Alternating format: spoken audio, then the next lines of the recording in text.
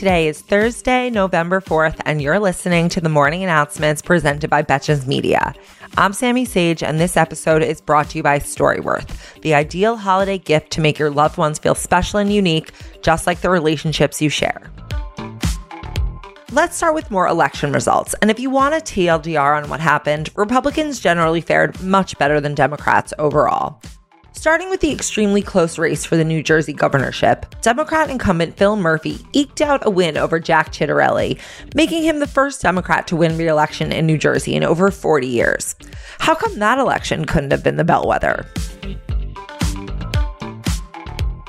In better news out of Virginia than the major loss everyone was talking about all day of Terry McAuliffe, Democratic delegate Danica Roem won re-election to her House district. She became the first openly transgender state legislator in the nation when she flipped that seat in 2017.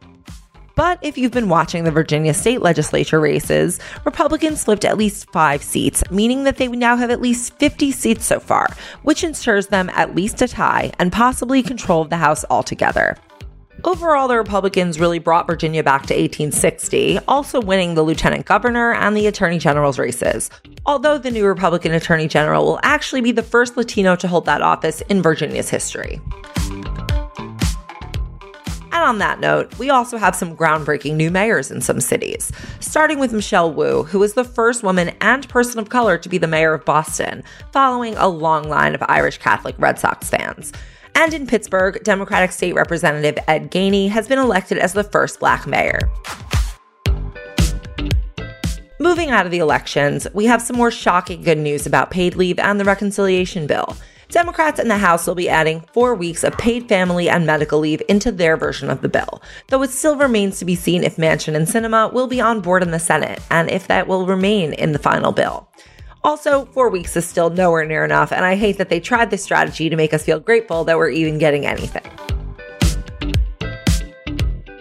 Also yesterday in the Senate, Republicans blocked even the mere debate on the John Lewis Voting Rights Advancement Act. That would be the second voting rights bill that they blocked debate on in the Senate, which is frankly confusing considering how obsessed they are with election fraud. Wouldn't we want to protect our elections as much as possible?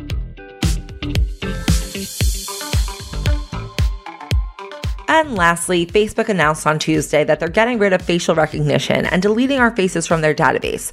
So you know that thing that suggests people to tag in photos? That will be gone. So while I do love this for us, as I don't need Facebook to have my face memorized, I don't really see how this does much about the dysfunctional algorithm that leads to things like insurrections and genocides. Nice distraction though. That feature is creepy. Thank you for listening to the morning announcements, and thanks again to our partner, Storyworth. With Storyworth, I'm giving those I love most a thoughtful personal gift from the heart and preserving their memories and stories for years to come. Every week, Storyworth emails your friend or relative a thought-provoking question of your choice, and after a year, they compile your loved one's stories into a beautiful keepsake book, a thoughtful personal gift from the heart, preserving their memories and stories for years to come. And of course, we have an offer for you. Go to storyworth.com/morning right now and save $10 on your first purchase. That's storyworth.com/morning to save $10 on your first purchase.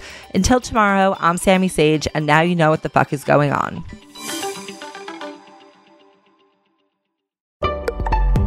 Betches.